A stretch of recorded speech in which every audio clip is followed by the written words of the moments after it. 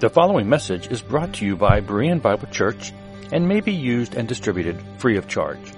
For more free audio, video, and text resources, be sure to visit www.bereanbiblechurch.org. Thank you. Good morning, Bereans. Appreciate you being here today. Now listen, if you got questions this morning, which you might have, try to get them in early so we can try to get those questions answered, okay? Like I said, you can send your question whenever. My phone is on silent, so we won't get to them till the end. But, don't miss the opportunity to get the questions in. We began last week looking at chapter 4 of 1 Thessalonians, and we saw that it is God's moral will. He says in verse 4, this is the will of God. Now, he's not talking about the sovereign will, but he's talking about his moral will of God. Your sanctification, your holiness. And then he further defines that by saying that here's what the holiness he's talking about, that you abstain from sexual immorality. Now, there's really no ambiguity here, okay? God wants believers to live morally pure lives. The Greek word used here for sexual immorality is, remember this from last week? Porneia, okay? Porneia. And porneia refers to any kind of sexual relation outside heterosexual marriage. I talked about this last week. This is just our culture. I got to put heterosexual in there because people are confused today about what marriage is. There is no marriage other than a heterosexual marriage, but our culture sees things differently. But God created marriage. It's between a man and a woman. All right? So this includes fornication, adultery, homosexuality, incest, prostitution, bestiality, anything. Any sexual relation outside of marriage is porneia. Now, sexual sin, porneia, in Thessalonica, thinking about this week, it might have been actually worse than it is in our culture. Now, you might find that hard to believe, but let me tell you two reasons I think this might be possible. First of all, in Thessalonica, they saw porneia as worship. Okay? I mean, pagan temples encouraged every kind of immoral sexual behavior. Prostitution, adultery, homosexuality, bestiality, fornication, sodomy, and the sexual abuse of children. This was all part of worship. Okay? They were going to temples worshiping their God, they thought, involved in this kind of immorality. Now, second reason I think it might have been worse than our culture is there was absolutely no Christian influence in Thessalonica. There's no Christians there until Paul gets there and establishes a church. So they have no opposing interest, so to speak, okay? And so it just may be possible that the porneia there was worse than it is today in America. So their culture was a mess.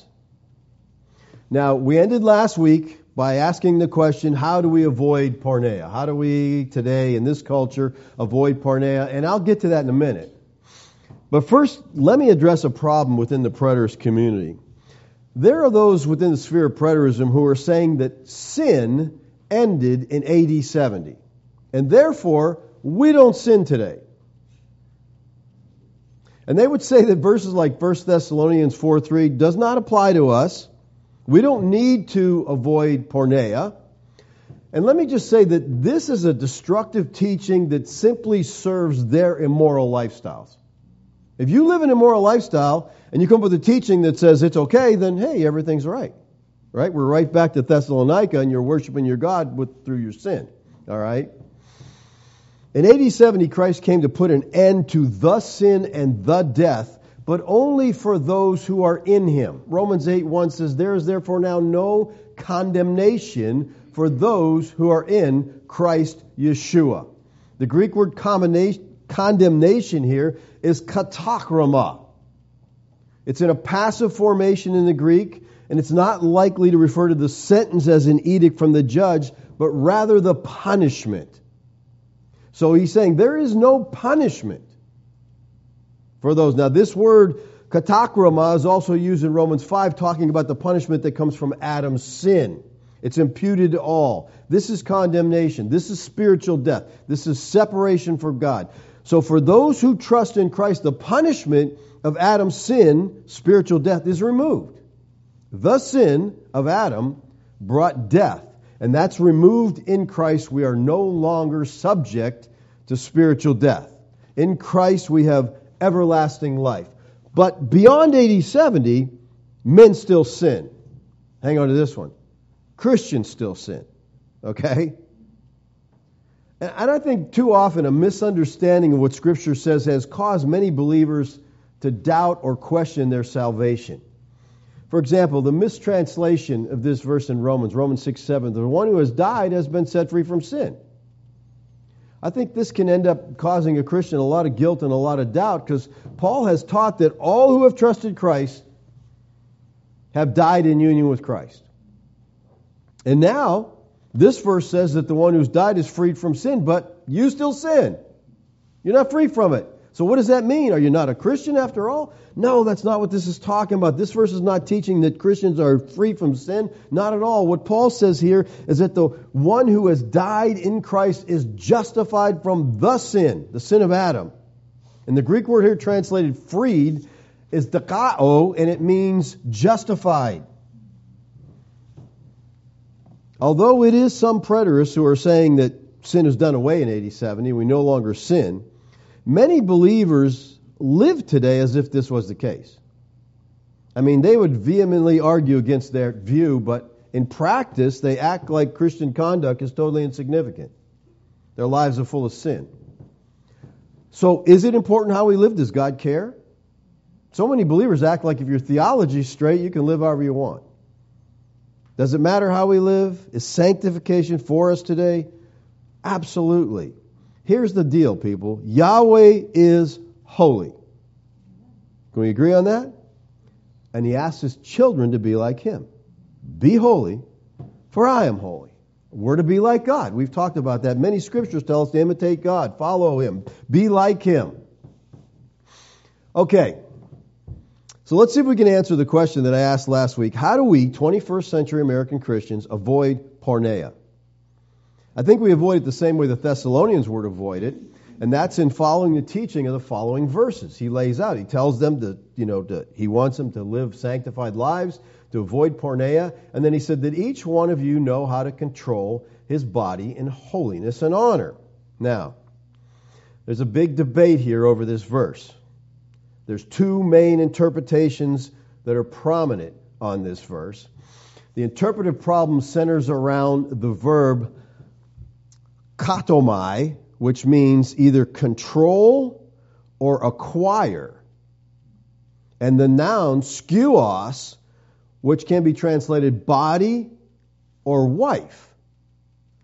So, does this verse say that the Thessalonians should exercise control over their bodies? That'd be one translation. That's what we see in the ESV. Or does it say, in order to avoid sexual immorality, the single men should acquire wives?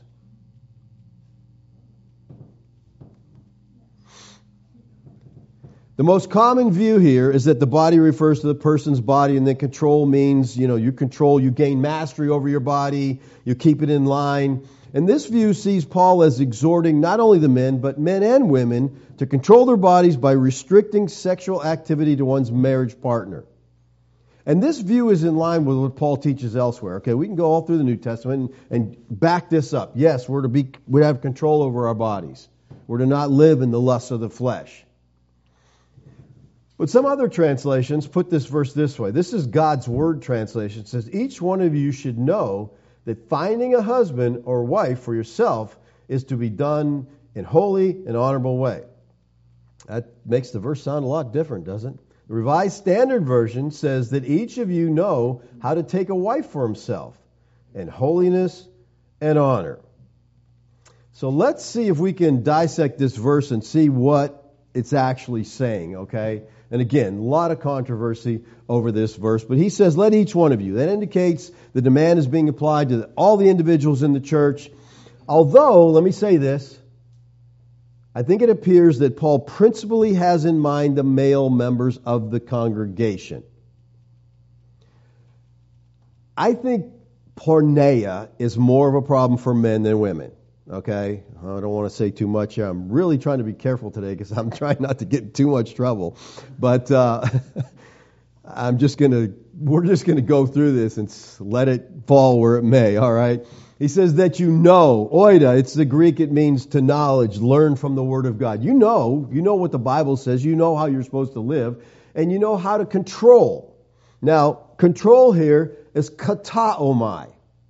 It's a present, middle, deponent, infinitive. It is literally to continually acquire or possess. Kataomai, in every occurrence in the New Testament, is used in the sense of acquire, purchase for oneself, or gain. That gives strong evidence to me of the second view. Matthew 10:9, Luke 18:12, Luke 21:19, Acts 1:18, Acts 8:20, Acts 22:28. All these use this same kataomai, and in none of these passages is this word used in a sense of get control or mastery over. Okay? That's not what it's talking about. The verb kataomai was frequently used of courtship and contracting a marriage. Acquiring a wife, basically. Now, a few texts exist in which the verb means to acquire a wife. Sirach 36:24 and Xenophon Symposium 2:10 use it in this way. And the Septuagint uses kataomai in Ruth chapter 4, verse 5. Look at it, it says, Then Boaz said, The day you buy the field from the hand of Naomi, you also acquire Ruth the Moabite. And acquire here is kataomai. It's using of getting a wife. All right? Kataomai is also used in Ruth 4:10. Also Ruth the Moabite, the widow of Mahlon, I have bought to be my wife. So we're seeing this word kataomai is used in the Septuagint. It's used in extra biblical material. It's used in the scripture of acquiring. And because of this, translations make it take a wife for himself. Now, Bauer, Arndt, and Gingrich, in their lexicon, chose acquire a wife as the most probable meaning, and the NET Bible and the RSV translates it accordingly. So there's a lot of, like I said, I think a lot of evidence behind the fact that this word means more acquire a wife than gain control over your body. All right? And then it says his own body. The noun here translated body is skuos, which was understood as skuos is any type of instrument to use for basically anything. It could be furniture, it could be implements. Often this is translated vessel, and metaphorically could be used for the human body or the human person. The literature of the era also shows us that skuos could refer metaphorically to a man's wife. In 1 Peter 3:7, the wife is called a skuos. Likewise, husbands, live with your wives in an understanding way, showing honor to the woman as to the weaker vessel. The vessel there is skuos. In a number of references in rabbinic literature, the woman is referred to as a type of skuos, at times with sexual connotations that go along with it. Now, so do we have a biblical basis for using skuos as body and control in the sense of contracting a marriage? I think there's a lot of evidence for this translation. Clearly, and hopefully you can agree with me here, one way to avoid sexual impurity is through marriage, right?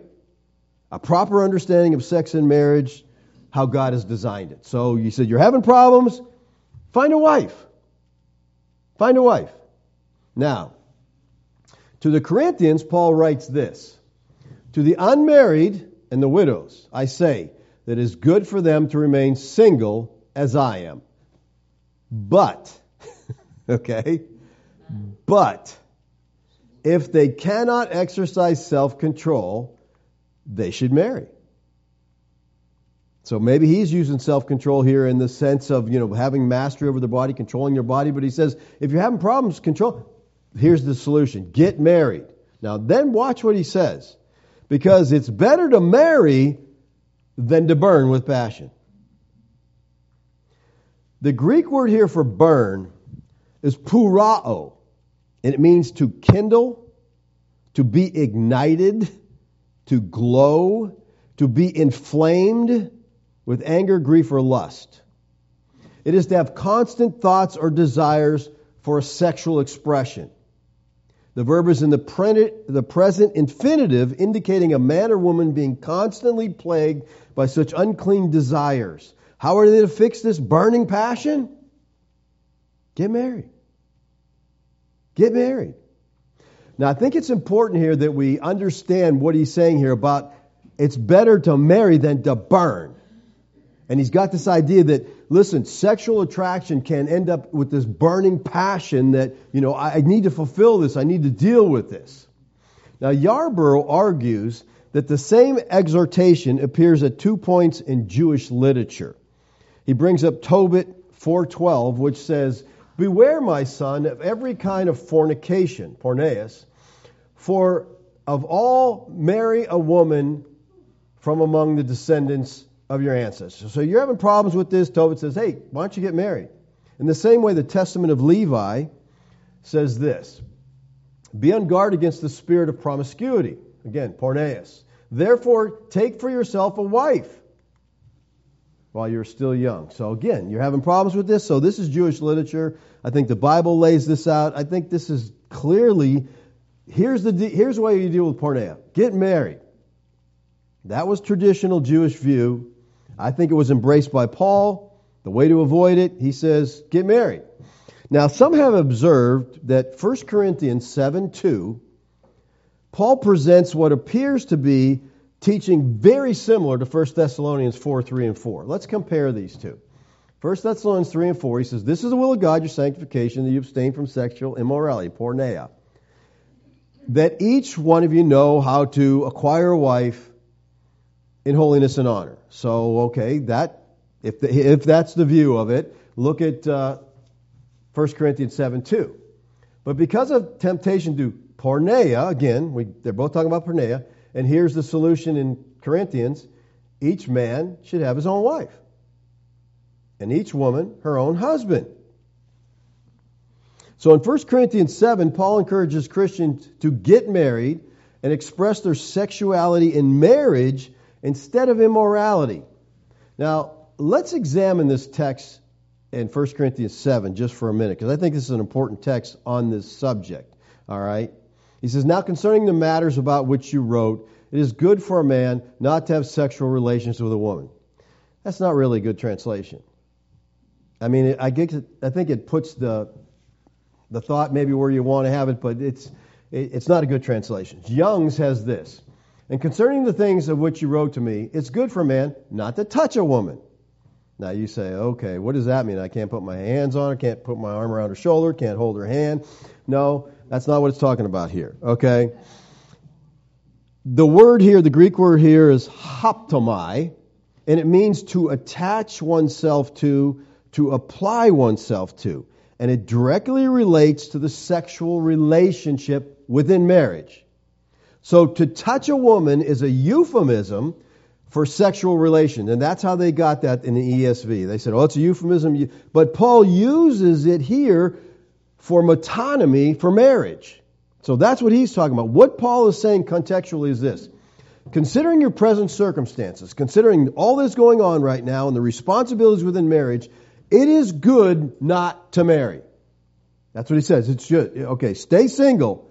Then watch this. But, there we got that but again. Because of the temptation to porneia, sexual immorality, each man should have his own wife, each woman should have her own husband. All right, let me say here, this verse makes it clear that God does not approve of polygamy or homosexuality. All right? And we'll come back to polygamy here in a second, but I think you get that. It's kind of clear, right? The man, you have a wife. The wife, you have a man. That's it. All right. But he says, but because of temptation to Porneia, Paul's saying it's good not to marry because of the present situation, but because of Porneia, every man should have his own wife, every woman have her own husband. Is this why a person should marry? Well, the Bible's saying it's a reason. It's not the only reason, but to avoid Porneia is a reason for marriage. It's one of the reasons. Paul's not giving us here the doctrine of marriage. He's speaking of the danger of sexual immorality to those who are single. So what Paul's doing here is answering a specific problem that was given in a specific question in relation to a specific situation in Corinth at the time. The situation was this: fornication, porneia was rampant in the city as it was in many cities. Temptation was at every turn, and a man couldn't walk down the streets of Corinth without being propositioned.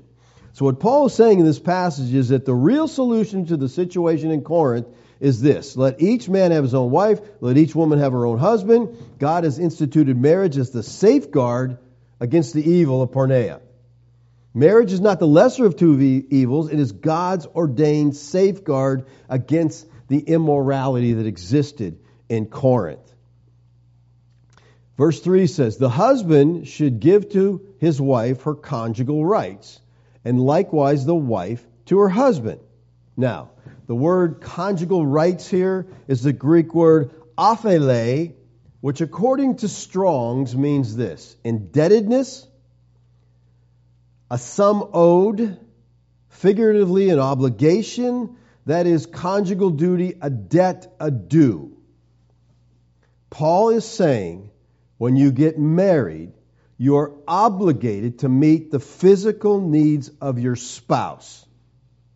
He's saying marriage is no place for celibacy, okay? Now, the general obligation that I am to pay to my spouse, that I owe to him, her, I am to fulfill my duty as a spouse. Now, there is a specific obligation, and it's found in the following verses. He says, for the wife does not have authority over her own body, but the husband does. Likewise, the husband does not have authority over his own body, but the wife does. Do not deprive one another, except, perhaps by agreement, for a limited time, that you may devote yourselves to prayer. But then come together again, so that Satan may not tempt you because of your lack of self-control. I think this can be stated very simply. It is given to us in the first phrase. He says, do not deprive one another. And the word deprive here is the Greek word apostereo, which is a compound verb made up of apo, which means from, and stereo, that means to deprive or keep back. So the compound word means to deprive another of what belongs to him or her. The object is the body, which belongs to the spouse in the marital union. So what Paul is saying here is that you do not have the right to deprive your marriage partner of their conjugal rights. And our society doesn't like stuff like this today, okay? But this is just what the Bible teaches, okay? If you don't like it, take it up with God. Here's the bottom line, people. You do not have the right to deprive your spouse of the rights within a physical relationship in marriage. It's not enough for us to say that sex is a marital privilege, all right? It is that, but it's also a sacred responsibility. It is a debt that is owed in marriage. Where do you think Paul got this idea that sex in marriage is a sacred responsibility? Where did he get it from? He just made it up, right? So my wife's not giving me what I need. Let me write some scripture and I'll deal with this. Now, where did Paul get everything he got when he taught? Okay, let's go back to Acts 22. Paul will tell us, Acts 26:22. Paul will tell us, he says, to this day I have had help that comes from God. And so I stand here testifying to both small and great, saying nothing but what the prophets and Moses said would come to pass. Paul is saying everything I'm preaching, everything I'm teaching comes from the Hebrew Scriptures. So I want you to understand this, Paul says. Any New Testament writer was getting their material from the Tanakh, from the Hebrew Scriptures. And that's why that first 3/4 of our Bible is so important. If you miss out on that, you're going to get lost in the New Testament, because they're drawing their language, they're drawing their ideas from the first 3/4 of the Bible, the Hebrew Scriptures. So I think this is what Paul might be getting his idea here from Exodus 21:10.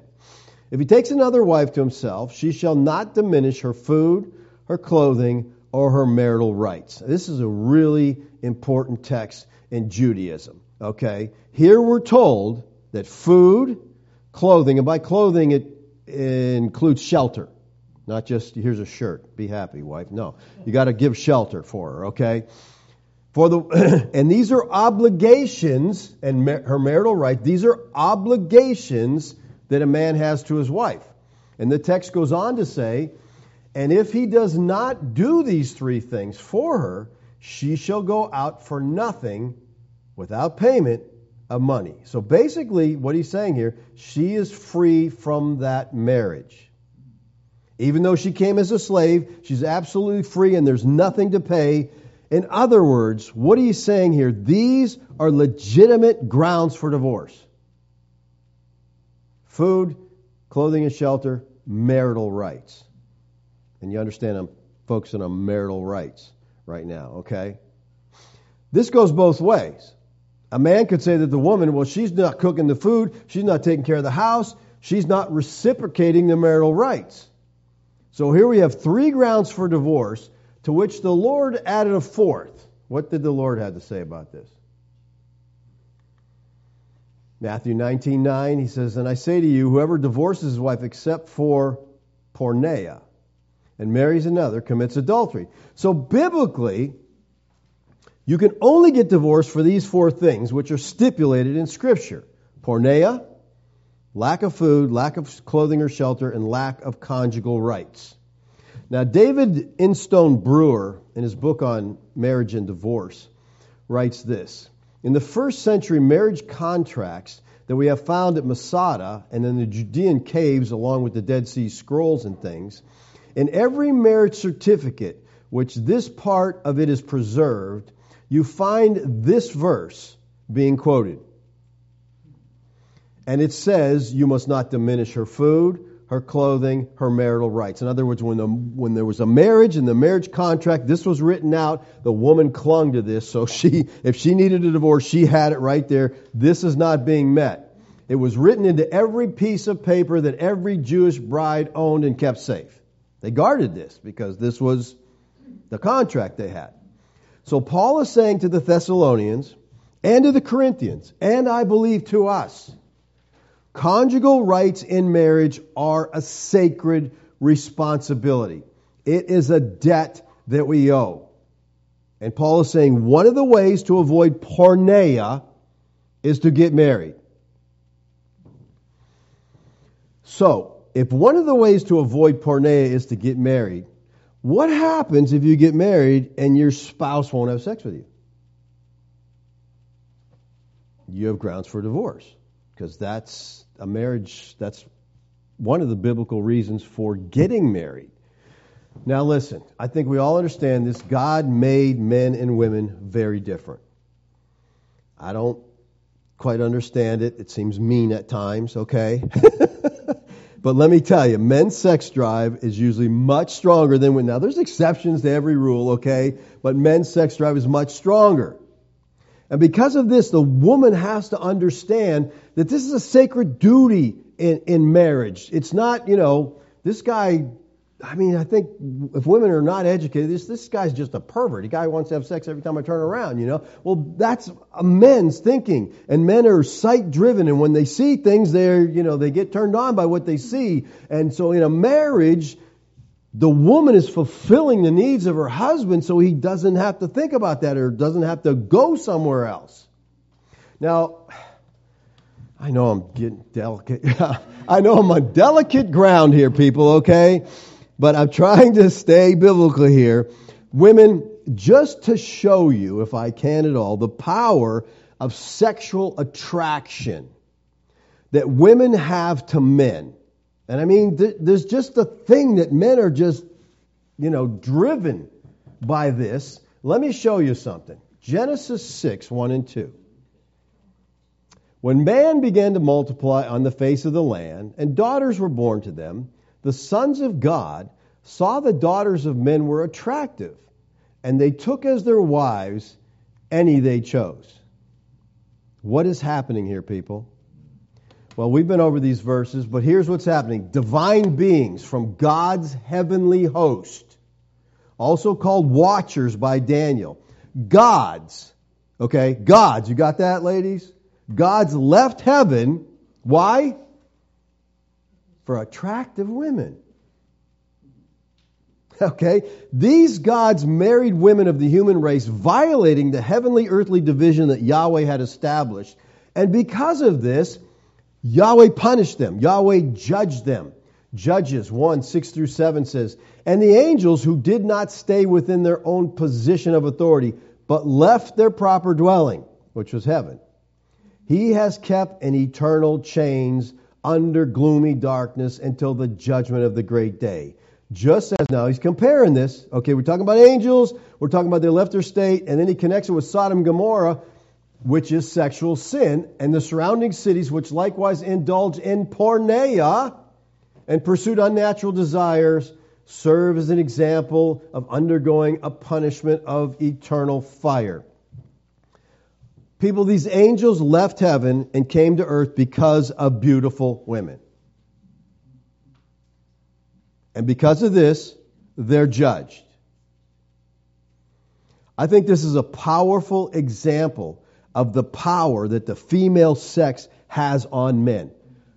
They're in the presence of God in heaven and they leave. They know it's a violation. They come down to be with these women. Let me show you another text. 1 Corinthians 11:10.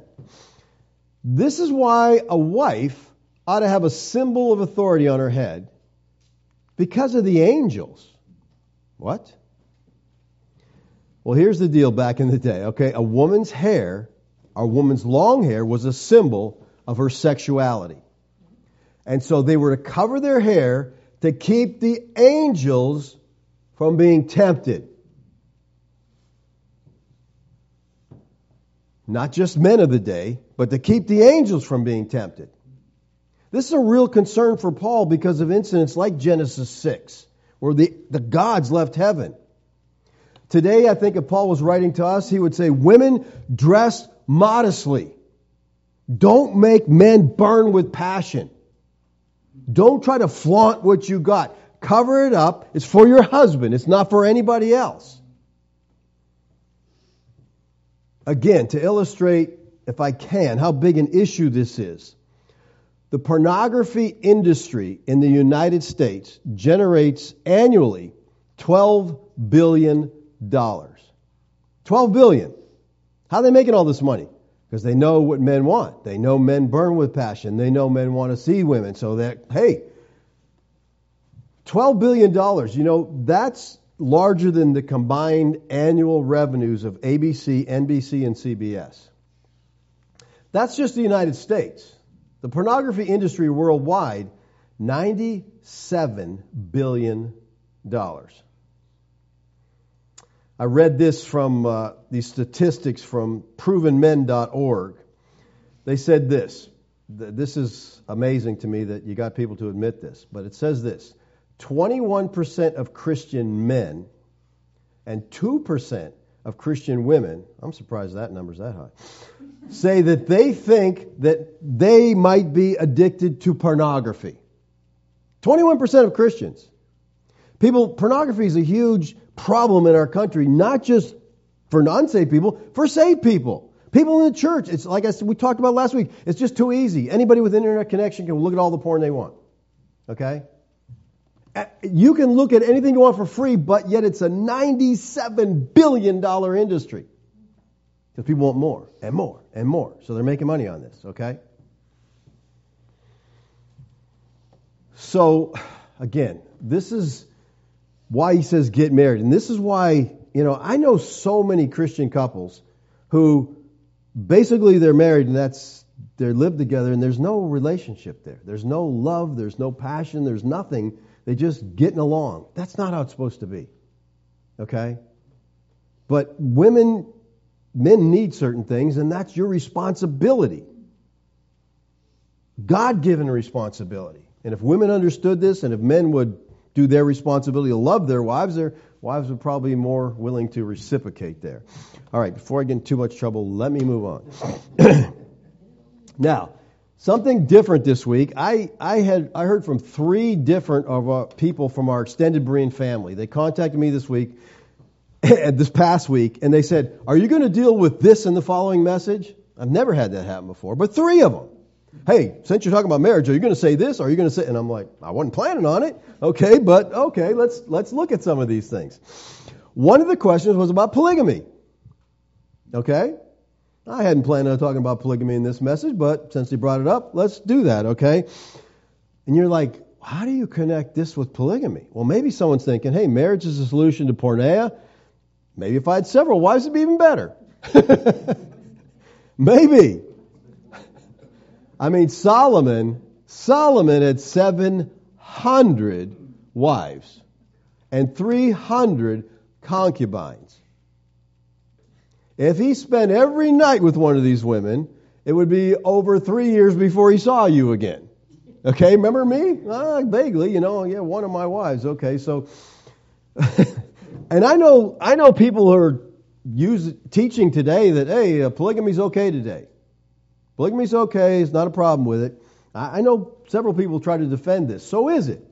Well, I don't think so. First of all, I think it's dumb, okay? You don't need 2 wives, you're just asking for trouble, okay? You got all you can do to take care of one, all right? But Paul said that each man should have his own wife and each woman should have her own husband, right? As I said earlier, this makes it clear that God doesn't approve of either polygamy or homosexual. If you're a woman, you have a man. If you're a man, you have a woman. That's it. I want to look at what Yeshua had to say about polygamy in response to the Pharisees' question on divorce. And we got to get in a little bit into the culture because the culture really helps us understand his argument here. But in Matthew 19, 4-6, it says, he answered, "Have you not read that he who created them from the beginning made them male and female? And he said, therefore a man shall leave his father and his mother and hold fast to his wife, and the 2 shall become one flesh. So they're no longer 2, but one flesh. What therefore God has joined together, let no man separate." Now, when you look at exactly that same phrase here, male and female, the Jews use this phrase. Let me back up here. Yeshua's argument here fits in with what was being taught at Qumran at the day. Qumran in the Damascus document, now Qumran was a group that separated themselves. They went out in the desert, they lived in the caves, and they waited for the Messiah. And they were basically a godly group. They had a lot of documents out there, but they had the thing called the Damascus document. And you got a series of proof texts that show they were teaching that polygamy was wrong. They thought that you should only have one wife. That's interesting, right? And they supported this with the idea that Adam and Eve got married, and it says male and female, right? And when you look at exactly that same phrase later in the story of the flood, it says they went into the ark 2 by 2, male and female. So therefore, male and female, only 2 involved. One man, one wife. Not lots of wives. And Yeshua quotes here their proof text about male and female in these verses in Matthew 19. That's why he says to them, male and female, that's from the Damascus document. They know what's going on here. He's supporting their view that polygamy is wrong. Well, Yeshua also uses an argument that's used by the diaspora Jews and all the translations of the Tanakh from Hebrew, all right? Whether it be into Syriac or into the Old Greek or the early ones into the Latin, all the old translations, they all added a word to the Genesis quote. So when Yeshua quotes, "and the 2 shall become one," he added a word to the text. Now the Genesis text says, "Therefore a man shall leave his father and mother and hold fast to his wife, and they shall become one flesh." And Yeshua said, "Therefore a man shall leave his father and mother and hold fast to his wife, and the 2 shall become one flesh." Yeshua is quoting the text, and he adds a word. What word did he add here? To. To isn't in any of the Hebrew manuscripts. But if you're familiar with New Testament, you know a lot of times they'll quote things and they'll change the wording because they're actually helping interpret. They're giving a divine inspiration here, all right? Yeshua adds the word to, so you'll understand that marriage is between one man and one woman. Two become one. It doesn't become three. It doesn't become four. Marriage is between one male and one female. I think that should be clear enough from the text. So Yeshua was fully on board with the other Jews who were saying that there shouldn't be polygamy. It's for a man and a woman, get married. This is how it was from the beginning. All right? And Yeshua makes it clear that it was that way from the beginning by adding the word to when he quotes the Genesis text. All right, let's get back to our text. So he says that each one of you should know how to acquire a wife in holiness and honor. So he's saying a man's decision to marry somebody shouldn't be just controlled by lust. I'm having a hard time with lust, let's just get married. No, he says you need to consider her as a Christian sister. Honor here is time, which means valuing, a price paid or received. Then esteem, precious, respect. Marriage is to be entered and maintained in an atmosphere of respect for a special and holy creation. You know that marriage is supposed to be a picture for the world to see of God? You know, when they see a married couple, they said, look at him, look at how much he loves her. That's how God loves the church. And when they see the woman and say, look how that woman submits to that man. That's how the church is to submit to God. It's a picture, Ephesians 5. That's what marriage is all about. And let me just add here that to acquire a wife in holiness and honor would be to follow the biblical mandate that you marry a believer. Now, this is another question I got to ask. Are you going to mention the fact that they should only marry believers? Again, I wasn't, but I can. Okay. 2 Corinthians 6, 14 and 15 says, do not be unequally yoked with unbelievers. Would you think marriage is a yoke? Absolutely. I mean, not in a bad way, but you're joining with somebody. For life, you're committing to somebody else. You don't want to do that with an unbeliever. He says, for what partnership has righteousness with lawlessness? Or what fellowship has light with darkness? What accord has Christ with Belial? What portion does a believer share with an unbeliever? I mean, to marry an unbeliever, you must not care much about your relationship with the Lord because what do you talk about in that marriage? Your values everything would be so drastically different. You marry a believer so you're on the same page. This is a basic principle of God's plan for marriage. Believing people marry believing people. To marry an unbeliever, I think, is a sin. All right? 1 Corinthians 7:39. A wife is bound to her husband as long as he lives. You say, oh Lord, yep, that's why make sure you marry, you know someone you're getting married to. All right? But if her husband dies, she's free to remarry to whom she wishes, only in the Lord. So Paul's telling the widow two things. First of all, they're free to remarry. She's at liberty to be married to whoever she wishes, but one restriction, it's got to be another Christian. Christians are only to marry another believer, which implies you should only date believers. You know the purpose of dating? It's find a wife. That's the purpose of dating. I'm looking for a wife, I'm dating people. So why would you date an unbeliever? And this missionary dating thing is not a good idea. Okay? Missionary dating is not. Because if the guy likes you or the girl likes you and you're a Christian, well, I'll go along with whatever you're saying because I like you. And then later you get married and you find out, I don't really care about that God thing at all. I just kind of wanted you. So it's not a good idea. Stick to your own sex when you're evangelizing, I think, because there's complications when you get in there like that. Okay? Let's go on in our text. Whatever the true interpretation of this verse is, okay? Whether it's control or acquire a wife, and again, the Scripture will back up both views completely. You can be assured that the Thessalonians knew what Paul was talking about. Okay, he'd been there, he talked to them already about this, he already mentions that. He's reminding them what he already taught them. So they knew what he was talking about. They were clear on it. All right, verse 5. Not in the passion of lust like the Gentiles who do not know God. This plainly means that the sexual conduct of the Christian should be different from the prevailing permissiveness of the day. Believers shouldn't be living like those who don't know God. We're called to be separate, people. We're not to be like them. Not in the passions of lust. Paul said to the Roman believers in Romans 13, put on the Lord Yeshua the Christ and make no provision for the flesh to gratify its desires. Put on here as enduo, which is an aorist imperative middle. And an aorist imperative calls for a specific, definite, decisive choice. Do this now, do it at once, do it for all time. The middle voice indicates the subject performs the action on himself or herself. In other words, you, believer, are to do this. Put him on. So believers are called for once and all time to put on Christ. And the idea is like put on like a garment or to act the part of. Play the part of Yeshua. Paul's saying become like Yeshua, act like Him, put on Christ when you get up in the morning, make Him a part of everything you do in your day. Make no provision for the flesh. As believers, we're not to make these provisions. People, this means, well, let me put it this way.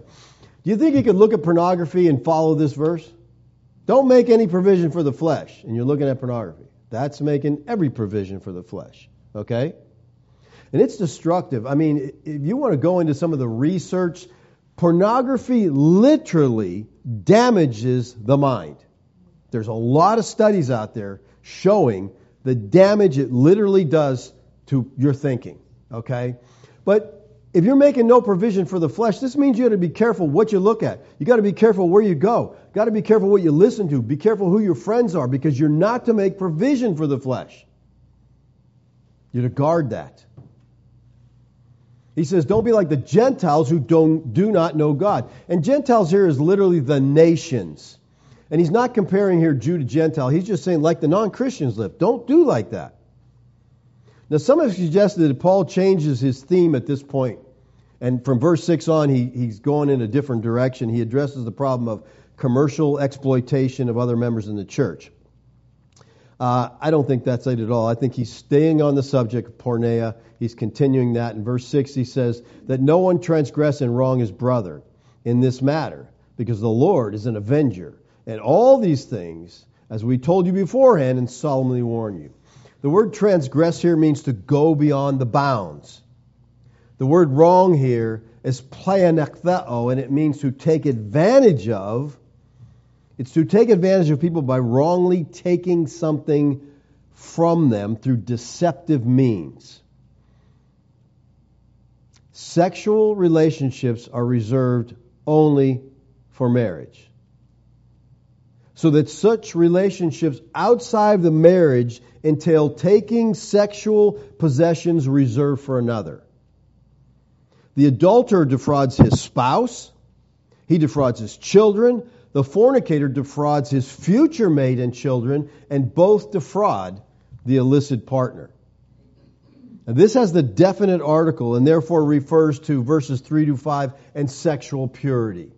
In this matter, the matter of sexual purity, don't defraud one another. Don't transgress. Don't go over the bounds and do damage to another believer.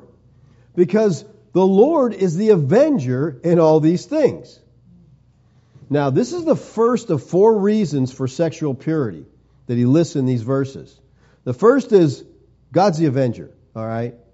Trust that God's going to punish porneia. Avenger here is from the Greek word ekdekos, and it means one who carries out a legal sentence. And the Lord here is referring to Christ, Yeshua. This word is only used one other time in the New Testament, and that's in this text in Romans 13. For he is God's servant for your good. But if you do wrong, be afraid. For he does not bear the sword in vain. For he's a servant of God, the avenger, ekdekos, who carries out God's wrath on the wrongdoer. Now, I don't think this verse in Romans 13, I don't think Romans 13 is dealing with civil government. That's how most people translate. The government's there, they got the sword, they're doing good. No, I don't think that has anything to do with this.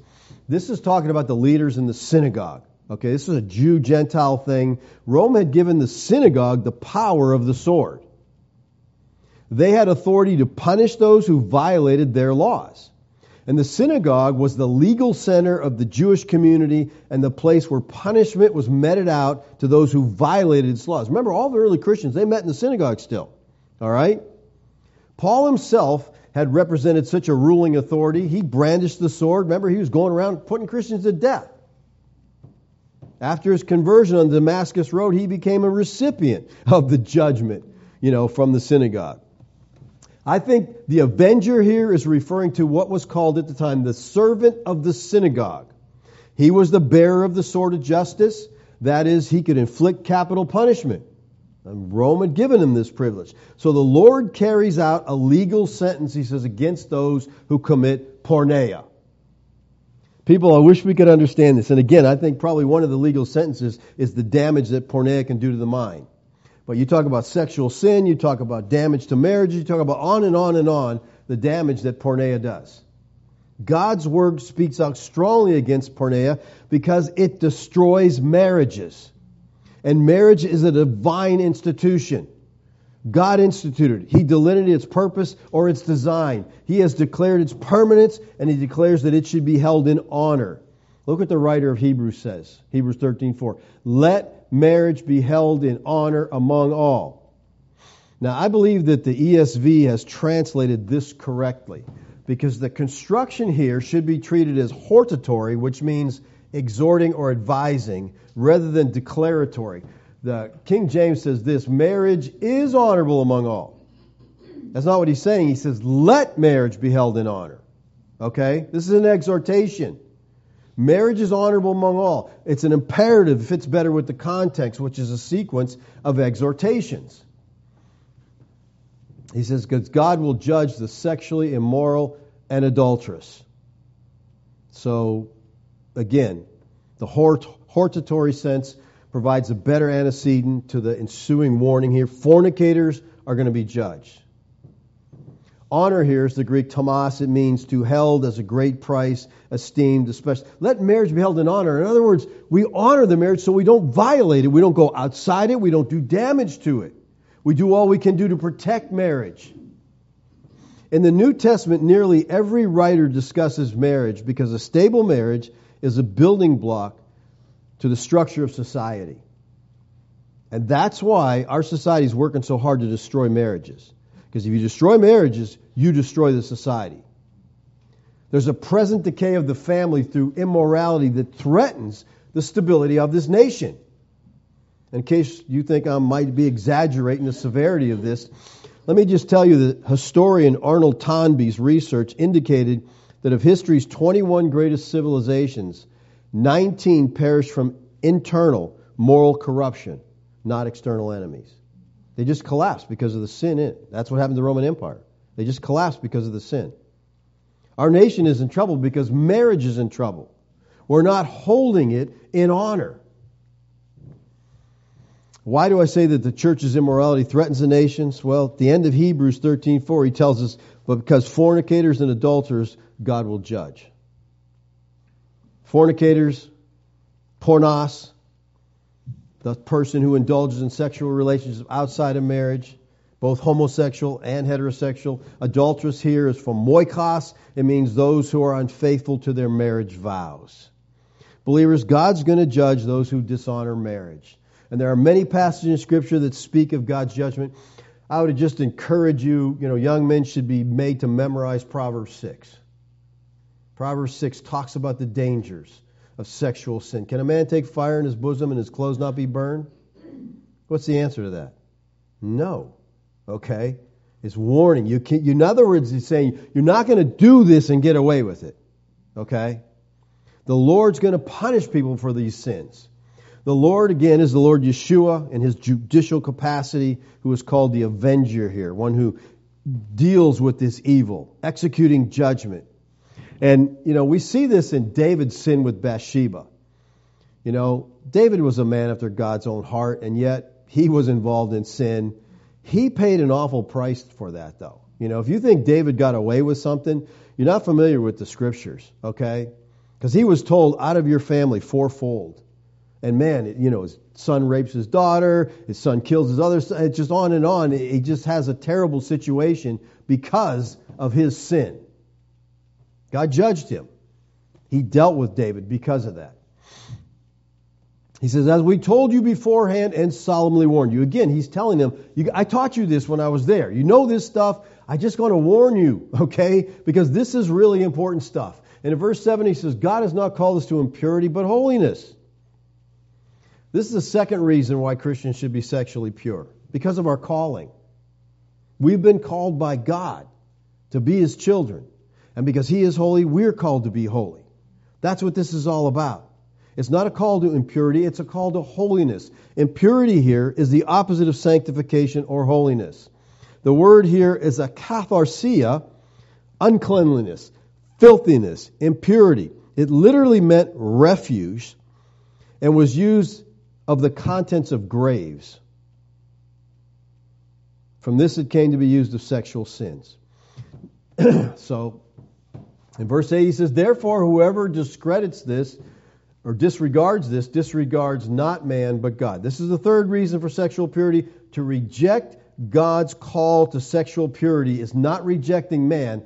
You are rejecting God Himself. Paul's not coming up with this stuff. God has given you this stuff. So you reject these, it amounted to rejecting God, not Paul. Unless someone thinks this standard is impossibly high, Paul reminded his readers that God gives us the Holy Spirit. And this is the fourth reason for sexual purity. This is a present active participle. This refers to the indwelling of the Spirit as both an initial and an ongoing experience. We've got the Spirit of God living in us, believers. Do we want to join Him in Porneia? We've been given the Holy Spirit. He empowers us as we trust in Him, as we walk in Him. The trusting Christian can overcome this sexual sin, even in the midst of the environment we live in today that bombards us with this. We can overcome it. And here's the key, people, to living a holy life.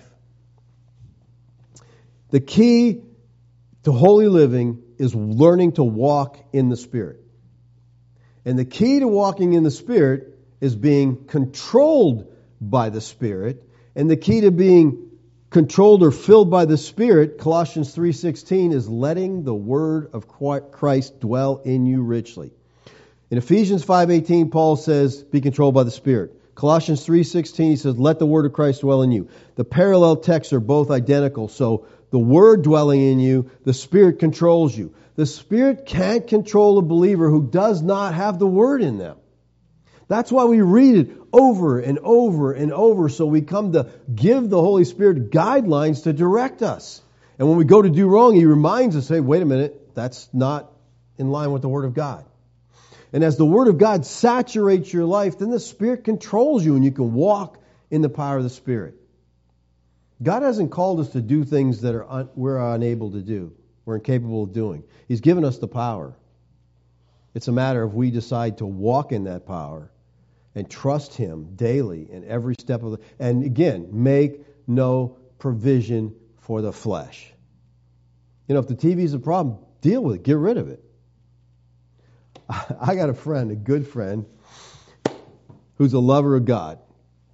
And whenever he travels, he'll stay in a hotel. He'll tell the hotel, take the TV out of the room. And they're like, you lost your mind? No, take it out of the room, or I won't want the room. So whenever he goes to a hotel, he's not worried about being tempted to watch something he shouldn't watch. He can't. He avoids that's what the Bible says. Flee fornication. Get away from that stuff. Protect yourself. And, people laugh at that. Oh, it's extreme. Guess what? Doesn't have a problem. Because he protects himself. That's so important, people. Let's pray. Father, I thank you this morning for the opportunity to look at your word. Father, we've covered a lot of ground this morning, a lot of different areas. Lord, I pray that people would not accept what I'm saying as true, wouldn't reject it as false, but they would study this out themselves. Look at the word, examine the word. Is this what the word says, Lord? Father, I pray by your Spirit you would help us, convict us, guide us. May we be an encouragement and support to one another, that we would walk in holiness, that we would bring honor to you. Thank you, Father, for your grace in our lives. Amen. Okay. Any questions this morning?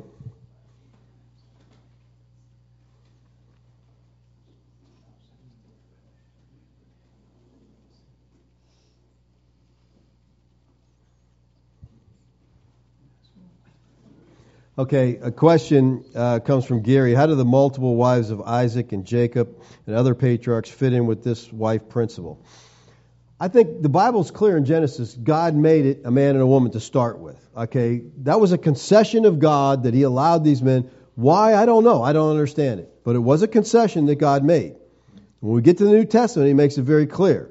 One of the qualifications of an elder is what? He has to be the husband of one wife. Okay? And it doesn't mean he can't have been divorced. Oh, you had a wife, now you have another. No, that's not what it's talking about. The literal Greek there is a man totally devoted to the one woman in his life. That's what it's about. And again, I think the Lord made it very clear in His teaching that, there's a lot of things they did, in the Hebrew culture that they weren't right. Kathy, someone says they love your necklace. I'm guessing that was a woman that said that. Because a guy wouldn't even have noticed it. Any questions here? I guess there's not a lot of questions, so I guess you got what I'm saying then, right? Everybody understands it? I thought I'd get more questions this morning. Yes? You were saying in 1 Corinthians 7, the first verse is good for a man not to touch a woman because of what they were dealing with at the time. Could you just... Well, Paul talks about that earlier in the letters. They wrote and asked some questions, and he was saying because of they were in a transition period, and he says, listen, right now it's a difficult time, so it's good if you can't marry. If you can stay single as I am, and Paul went over this to the Corinthians, all right, you can stay as me, that's good. But if you can't, then it's okay to marry, because it's better to marry than to burn. But they were under special circumstances at the time, going through an evolution there in the transition, and there was, judgment coming, so he's given that option. But again, the thing was, if you can't control it, go ahead and marry. It's not wrong to marry. Paul was single, and he said, hey, if you can be like me, that's good. Not everybody can be like him. The Bible talks about some people being eunuchs for the kingdom of God. Some people can handle being single. Others can't. But I just, I never really understood, I guess, till this week how strongly the Bible says this is a protection against porneia. Get married. Do you think, sorry, can I No, you're right, go ahead. Do you think, I was thinking about this earlier, so it's funny that you brought up that verse, but do you think one of the reasons may be because they were anticipating the Lord's return so soon that He was sort of saying, hey, I don't want you to be... I definitely think that's part of it. Yes, I definitely think that's part of it. That's what I mean by the transition period. They were going through turmoil there in the transition. The Lord's coming, okay, all this judgment's going to come down, all right, so if you can do without, then you don't have to worry about having a wife and kids to take care of. That's fine. But if you can't, Paul talks about, because the married man has thoughts about his wife, and the married woman's thinking about her husband instead of, dwelling on the Lord and His service. So if you can do it, do it. But I don't think it's, I think it's a gift, obviously, that God gives some people, because some people cannot handle that, okay? But in our culture today, we've pushed marriage so far back. People are not getting married now. They're in their 40s. And I'm like, you're going through a terrible time. Teenagers are burning with hormones and passions. They're like, no, don't get married. Yeah, just suffer. No, I think it's stupid. I think long engagements are stupid. If you've made up your mind, get married. Get it over with. Don't drag this out. Don't put yourself under the temptation. Why would you do that to yourself? You say, well, I want to make sure it's the right. How are you going to make sure? Is there some way you can find out for sure? People change over time. You know that?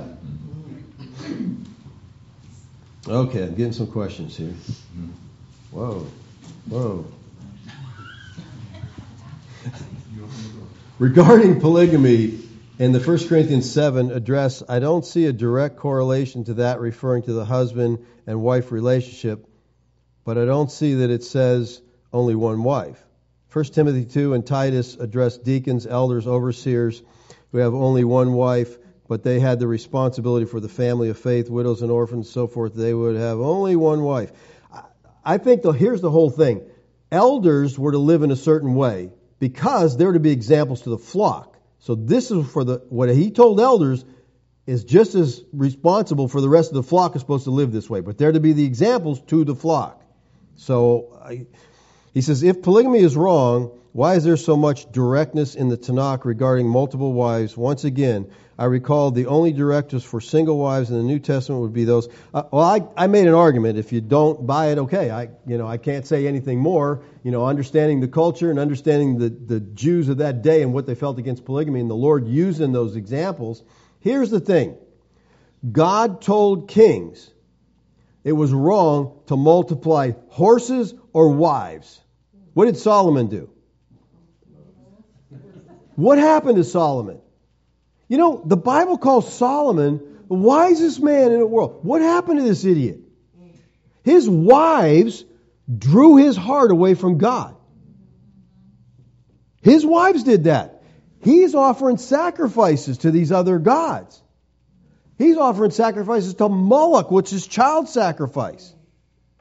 There's all kinds of issues with polygamy.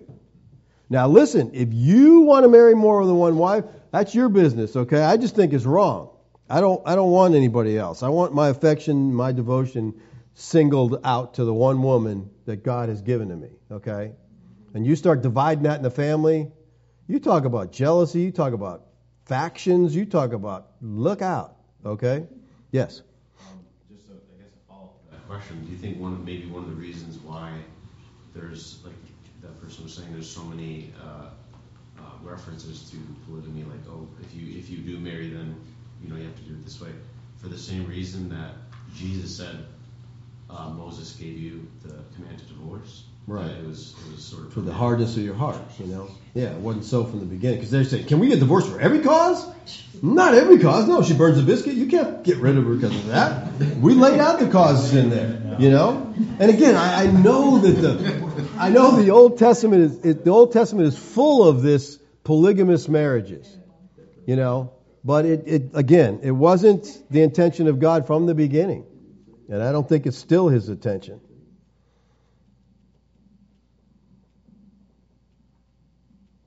I'm trying to think of which one are they both from today? What is the date today? Okay, that must be this one. So if you're a Christian and you have lived with a man for 4 years unmarried, but left that relationship, will the Lord leave you and will you not be able to keep walking with the Lord? So if you're a Christian and you've lived with a man for 4 years, well, that was 4 years of sin if you're unmarried. But you left that relationship, will the Lord leave you? If you're a Christian, the Lord will never leave you. He judges sin, but if you're a believer, you're always a believer. You're part of the family. And here's the thing. When you sin, you confess your sin. 1 John 1:9, if we confess our sins, He is faithful and just to forgive us our sins and cleanse us from all unrighteousness. God forgives. Thank God He forgives, okay? Yes. And just you recognizing, we talked about that this morning. We were reading in, what text were we reading this morning? It was 2 Chronicles. Let me see if I got it here. 2 Chronicles 12, King Rehoboam. God makes him king, okay? He's Solomon's son, he's king. It says, when Rehoboam had established his sovereignty and royal power, he abandoned the law of the Lord, he and all Israel with him. So he's in this great place. Forget about God. I'm going to go my own way. So God brings an army against Israel, Egypt. Okay, we'll take care of you. God says this, you have abandoned me, therefore I have abandoned you. To Shishak, the Egyptian king. And it says, so the leaders of Israel and the king humbled themselves. and they said, Yahweh is righteous. When Yahweh saw that he had humbled himself, and Yahweh's message came to Shemaiah, they have humbled themselves. I will not destroy them, but will grant them a little deliverance. People, when you humble yourself before the Lord, God gives you grace. God resists the proud, but He gives grace to the humble. So if you've been in sin, ask for forgiveness, turn from that sin. God is gracious. Doesn't mean you're not going to get chastised for that. You're not going to get disciplined because of it. But you might not be, because God might say, hey, I'm going to forgive him and we'll go on. So God, please understand, God is gracious. Great. And if he wasn't, we would all be in some serious, serious trouble, folks. All right, hang on. Whoa, now the questions are coming in like crazy. What about those who have long been married to unbelievers? Okay, you made a mistake. You go on. You don't say, well, I got to get rid of you. No. You pray for them. You encourage them. You live with the consequence of what has happened. Okay? Now, when I asked Kathy to marry me, I did it because I became a Christian. And I'm like, okay, we got to get married. All right? She was an unbeliever because I had just become a believer. And I hadn't got to 1 Corinthians yet, so I didn't know I was supposed to marry an unbeliever. Okay? I'm reading my Bible, but I hadn't got that far. So what I did is when I went to boot camp, we got married. I married an unbeliever. I didn't know any better. Huh? No, we got married, and we got married. Sorry, we got married. She was an unbeliever. I was a believer. I was just a new believer. Like I said, hadn't got to Corinthians, didn't know that. So when I went to boot camp, I made her promise me that she would read her Bible every day. It's about halfway through boot camp. She writes me a letter and says, I trusted the Lord today. And I was like, God is just gracious. He's just gracious to people. And so 46 years later, it's still working out. I don't know about you, but it's working out for me.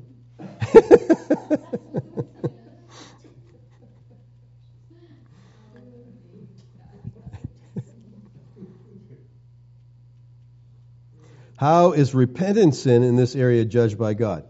I don't know. That's totally up to God. Maybe he's not judged. Maybe because you repented, God said, I'm giving him grace. I don't have to, Maybe some other way. I don't know. God deals with sin, okay? The thing is, I think when you fear God, it's not just worrying about what he's going to do to you. It's the idea of hurting your father. It's the idea. And I'll tell you what, that came in so clear to me. When I was in the military, we got sent to an Air Force base. I'm like, oh, brother, and 2-man rooms, all this fancy food and everything. But I go in this room and I'm in there with an Air Force guy and he's not in there, but he's got pornography laying all over the place. So I'm like, and here's my thinking. I wonder if it's as bad as when I used to look at it. So that's my excuse. So I'm over there and I'm kind of standing at a distance like I'm afraid, and I'm kind of leafing through this magazine, like, looking at the pictures. And then I just stopped and I got on my knees and I just started crying. I'm like, God, I don't need this. You're my Father. You've provided everything for me. And I wasn't afraid that God was going to judge me. I was sad because I felt like I hurt my Father. It was more that, because I call him Father, I didn't want to be a disappointment to him. So that was more the motivation there.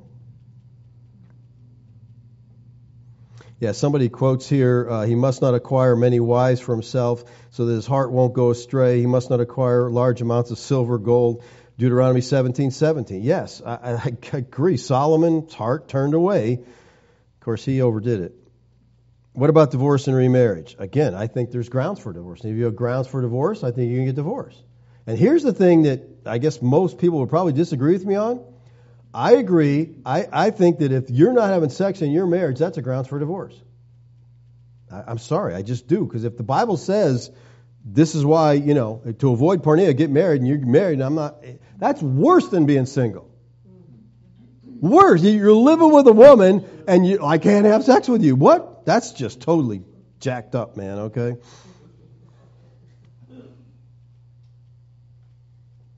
Someone says, repeat the audience question so we can hear them. Sorry about that. I always forget to do that. Anthony? Question starts, okay, one part of today's is if a couple get married and they get divorced, right? Uh-huh. I'm thinking I saw it and read it right. And then they remarry somebody else and get divorced. But the person that they left is still alive. And you said something about if the person died, if he died, so then it's okay for her to remarry again. Suppose the person... And so just somebody got married 5 times, and the person they married 5 times, all those people still alive. They all died? Oh, so still they're alive. all alive, still alive. So yeah. Is that person still, would you be judged? A person would be judged for that? Was that still sin? Again, you could have 10 divorces. If they're biblical divorces, one thing. Again. Honey, repeat the question. Oh, he's asking me if you had 5 wives. How many You divorce them all. You're one at a time, but you divorce them all. Then what is God going to hold you responsible? I don't know what. Again, if they're still alive, again, that is up to God. And the thing is, if you repented and if you turned from that, we do a lot of dumb things. I'll tell you this very clearly. I think today the church has made divorce the unpardonable sin, and I think that's so wrong, so wrong. Okay, it's not the unpardonable sin. Okay, it's a sin like any other sin. Guess what? You can be forgiven for your sins. Okay. And there's biblical divorces that you can get, all right? So, but again, no matter if your divorce is biblical or non-biblical, if you're a Christian, you ask for God's forgiveness, you repent, you go on, Will there be consequences? Sure, you got other families, other kids, other, all these different connections. It can get crazy, It really can get. So there's a lot of complications and stuff like that. Yes? Could you just talk a little bit about verse 11. I can't talk a little bit about anything. This is a true fact. Verse 11 of what? 1 Thessalonians 4, verse 11. Okay, 1 Thessalonians 4:11. Yeah, let me bring it up.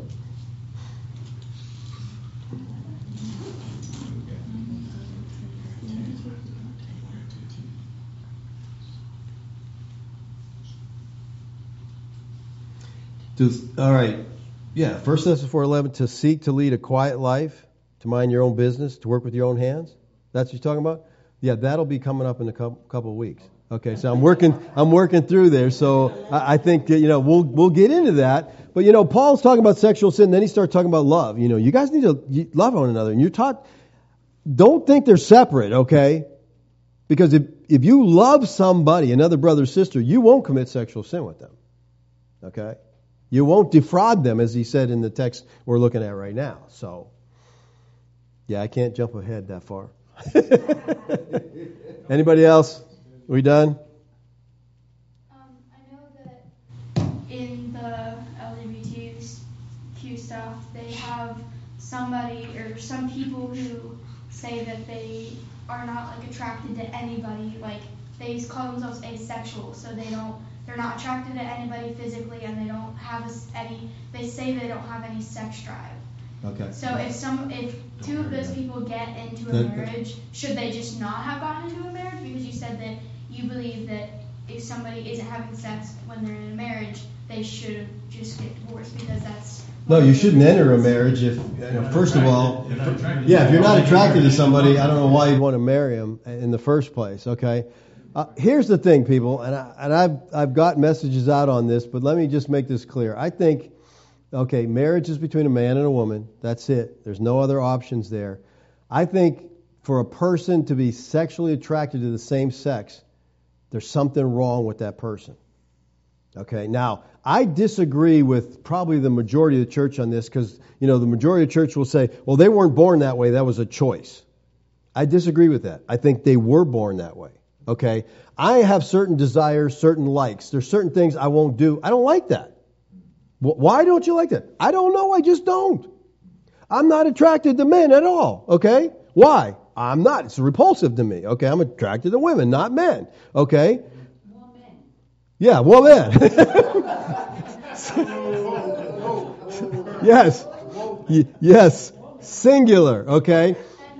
So I think that when someone is attracted to the same sex, something is broken. Now, listen, people are born with defects, physical defects, mental defects. I think it's a defect. I think something's wrong. But here's the thing, and I've dealt with many homosexuals. I dealt with a Christian man who had desires for the same sex. He never acted on that, okay? And so we communicated back and forth. I'm like, okay, there's something broken if you like men, but if you're not involved, that's not sin. You can't help what your desires are, people. You just cannot. You like certain foods, you don't like certain things, you like certain cars. Why do you like this car, not that? I don't know. It's just a desire I have. But as long as your desires aren't sin, it's okay. But when your desires become sin, I try to use this illustration. Most men left to themselves would be adulterers. We like looking at women, okay? But we say, no, I'm married, I got to stick with one now, okay? That's just how it is. So they say, well, they're born that way, so they should act on it. No, not if it's sin. Not if you want God's blessing. And you just, you either stay celibate or pray that God would fix you. And God can do that. And there's many people in that movement that have come out of that. And let me just say that among the homosexual community, I read something this week that a coroner said, I can tell you when a murder was committed by a homosexual just by looking at him. They say because it is so violent, the body is so, mutilated, that I can tell instantly it was a homosexual marriage. And there's a high rate of suicide among homosexuals. Same thing in the transgender community. High rate of suicide because these things are not right. And people will say, well, it's because society puts... No, God has given us the guidebook of what we're to live by, how we're to live, and we're going by that. So, we can't go by our society. Our society today is so messed up. Everything's okay.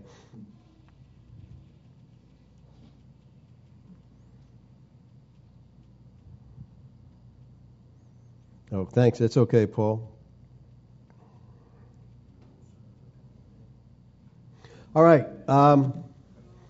We're gonna end it here. We've been long enough. Okay, so let's just wrap it up. Listen, again, if you don't agree with what I said, that's okay. I don't expect you to agree with everything I say. I don't even agree with everything I say sometimes. I mean, I agree with it when I say it, but later I'm like, did I really say that? So you learn and you grow, but I'm just asking you to be Bereans, study this yourself, make your own decision, okay? I'm really convinced that God doesn't want His children to live immoral lives. We're called to be image bearers. We're called to take Christ to the world. And He is a holy God. He wants His people to be holy. In all manner of life, He says. Holiness is very important. And when we live that way, we stand out. Because you don't see a lot of holiness in our culture today. So it makes you stand out, gives you opportunity to tell why you live